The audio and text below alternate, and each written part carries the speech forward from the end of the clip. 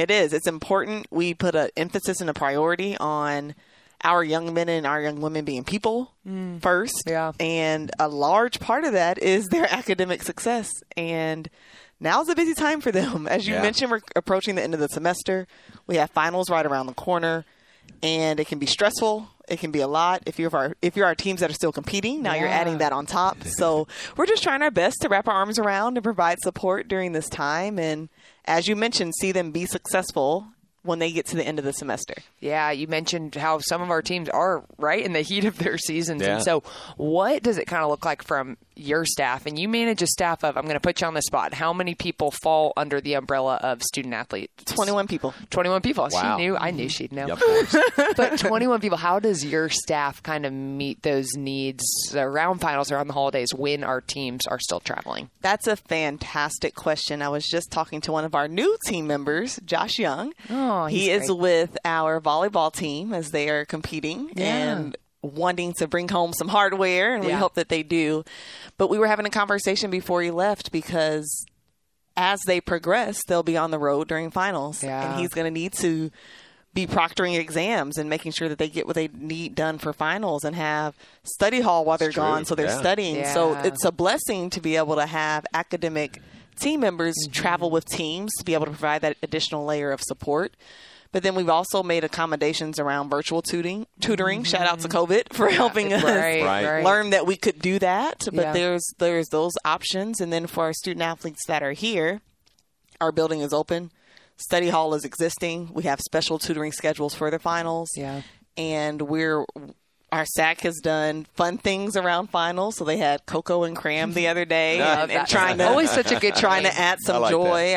Our mental health services has partnered with our Baylor Sports Ministry team, and they have a prayer wall that's out around. Well, what can we be praying for you about right now, or what are the things that are on your heart? So there's a holistic approach to finals this year, which is fun to see. Yeah. But we are very much dialed into who are students that need the most help. Who are the students that may be traveling that we need to pay some additional attention to? And our academic team does a great job of communicating with professors and talking about different accommodations that could be needed should teams be traveling or should there be situations where multiple finals fall on the same day. Yeah. Shout out to Josh Young. He's getting some miles in because he was with men's basketball. He was. Right. I was with them, and Josh was there the whole trip last week. So that's a traveling man right there. He is on the road right now. We were joking with him. Well, I was joking with him because that's what I like to do. But I was joking with him. I said, Josh, I haven't met anyone that started a job within your first few months. I feel like you've been on the road a ton, friend. That is that's awesome. right. Josh is probably just smiling like, But it was cool to watch. I mean, I was on that trip also, and it was fun to see how they carved out time for academics. I mean, it was built into the schedule every day, because the guys on basically a week-long trip, we're missing some class, but they made up for it with the work they did. Absolutely. And the beauty in that is we have a coaching staff, and we have coaches here that understand the value of our education and understand the importance of academics. So they're willing to say, yes, Josh, or whoever other member of our SACE team is traveling, we can carve out time for study hall because we acknowledge the fact that our young men or young women have assignments they need to work on or things they need to prepare for or things that they need to complete. Let's help make sure they get that done because they're here with us traveling, but we also know they have this commitment because they are, as y'all mentioned, student athletes. Yeah, I think one thing, JMO, you probably saw firsthand with Josh on the road is the relationship that those people on your team have with these student athletes, right? And so it is that they're helping them get their tutoring sessions and they're helping communicate with professors, but they're also the people that are sitting there talking to them about, hey, what do you want to do after graduation? And so I think we can't talk enough about what the SACE team does and what they do that we don't even know about. And so, Cori, you're such a prime example of this, right? I mean, you just switched into this new role where you're leading this whole department. But, Cori, that's one of many things you do. You're also the sport program administrator for softball. You also are, I'm going to mess up the title, but our ADID. You did not mess it up. You got it right. ADID stands for?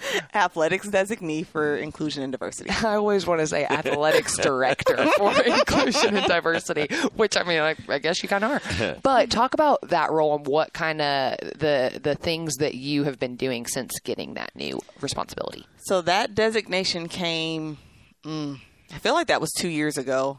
I think we saw it come about in that 2020 calendar year. Yeah. As a recommendation for implementation from the NCAA. And they said, hey, this is important. We need to make sure that we have individuals at our institutions that are dialed into topics connected to diversity, equity, inclusion, and belonging. So they created this ADID designation, similar to your SWA designation, for institutions. And because it's new, as with many new things, there wasn't a whole lot of structure initially around, well, what should this look like on campus, and what does the role actually mean? So it took a little while for them to come up with some guidelines or parameters around, here's what your ADIDs do. So we got some of those directives about 6 to 12 months in. Okay. And then with that, we were able to say, okay, here are the roles. So being able to provide the DEI lens as we're looking at how we operate as an athletic department, what programs are we providing to our student athletes, to our coaches, to our staff to help educate and expose in this area. How are the experiences for people that identify within the different marginalized groups that fit within diversity, equity, and inclusion? And some people think only race and ethnicity when they think that, but it also would be international people. So student athletes or members of our team. It could be people with visible or invisible disabilities.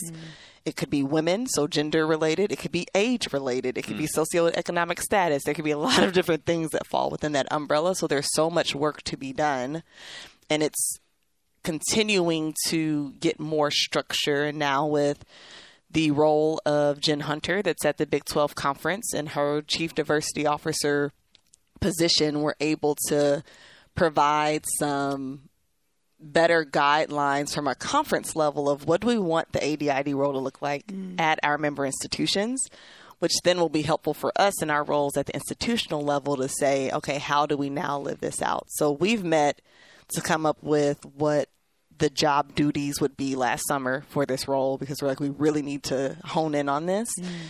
And we're in the process right now of going through a strategic plan for what we're doing in our one campaign, as many of our Baylor family members are aware of. Love it. That is the language that we use around diversity, equity, inclusion, and belonging here. So we're putting together a strategic plan for that. It's being led by Dr. Monique Marsh-Bell and Ramon Cooper, who are serving as co-chairs of our one working group. And I'm excited, candidly, about what that means for Baylor athletics. You think about our operating principle of treating everyone with dignity and respect, and our vision for preparing champions for life. And that is a key part of that, because you want people to come to a place where they feel like they belong and they can be their authentic selves. And then that diversity, as people show up in their best selves, helps us be our best selves and helps us be better. So it's a lot of great work.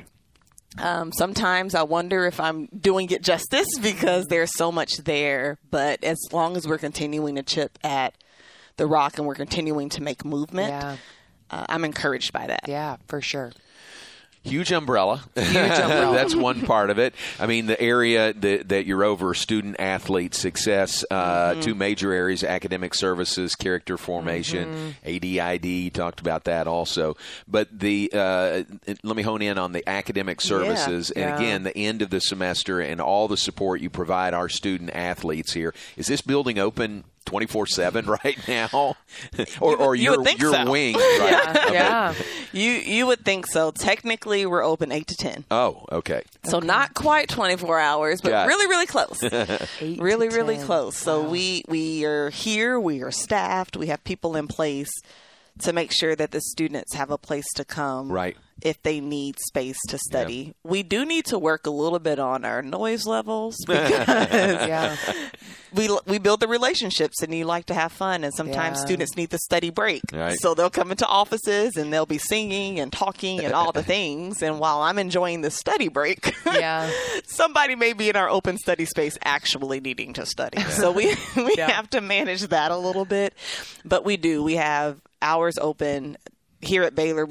There are finals that happen over the weekend, and that hadn't been familiar to me based on the places I've been previously. So we're open on Sundays to be able to provide time for students to study and get what they need. And during the year, we're open on Sundays as well. But really trying to make sure that we're providing access to the resources that are available so our students can have all that they need to be successful and then provide the encouragement. We were in a conversation yesterday with two of our equestrian student athletes, and they were talking about some of the concerns they have around finals.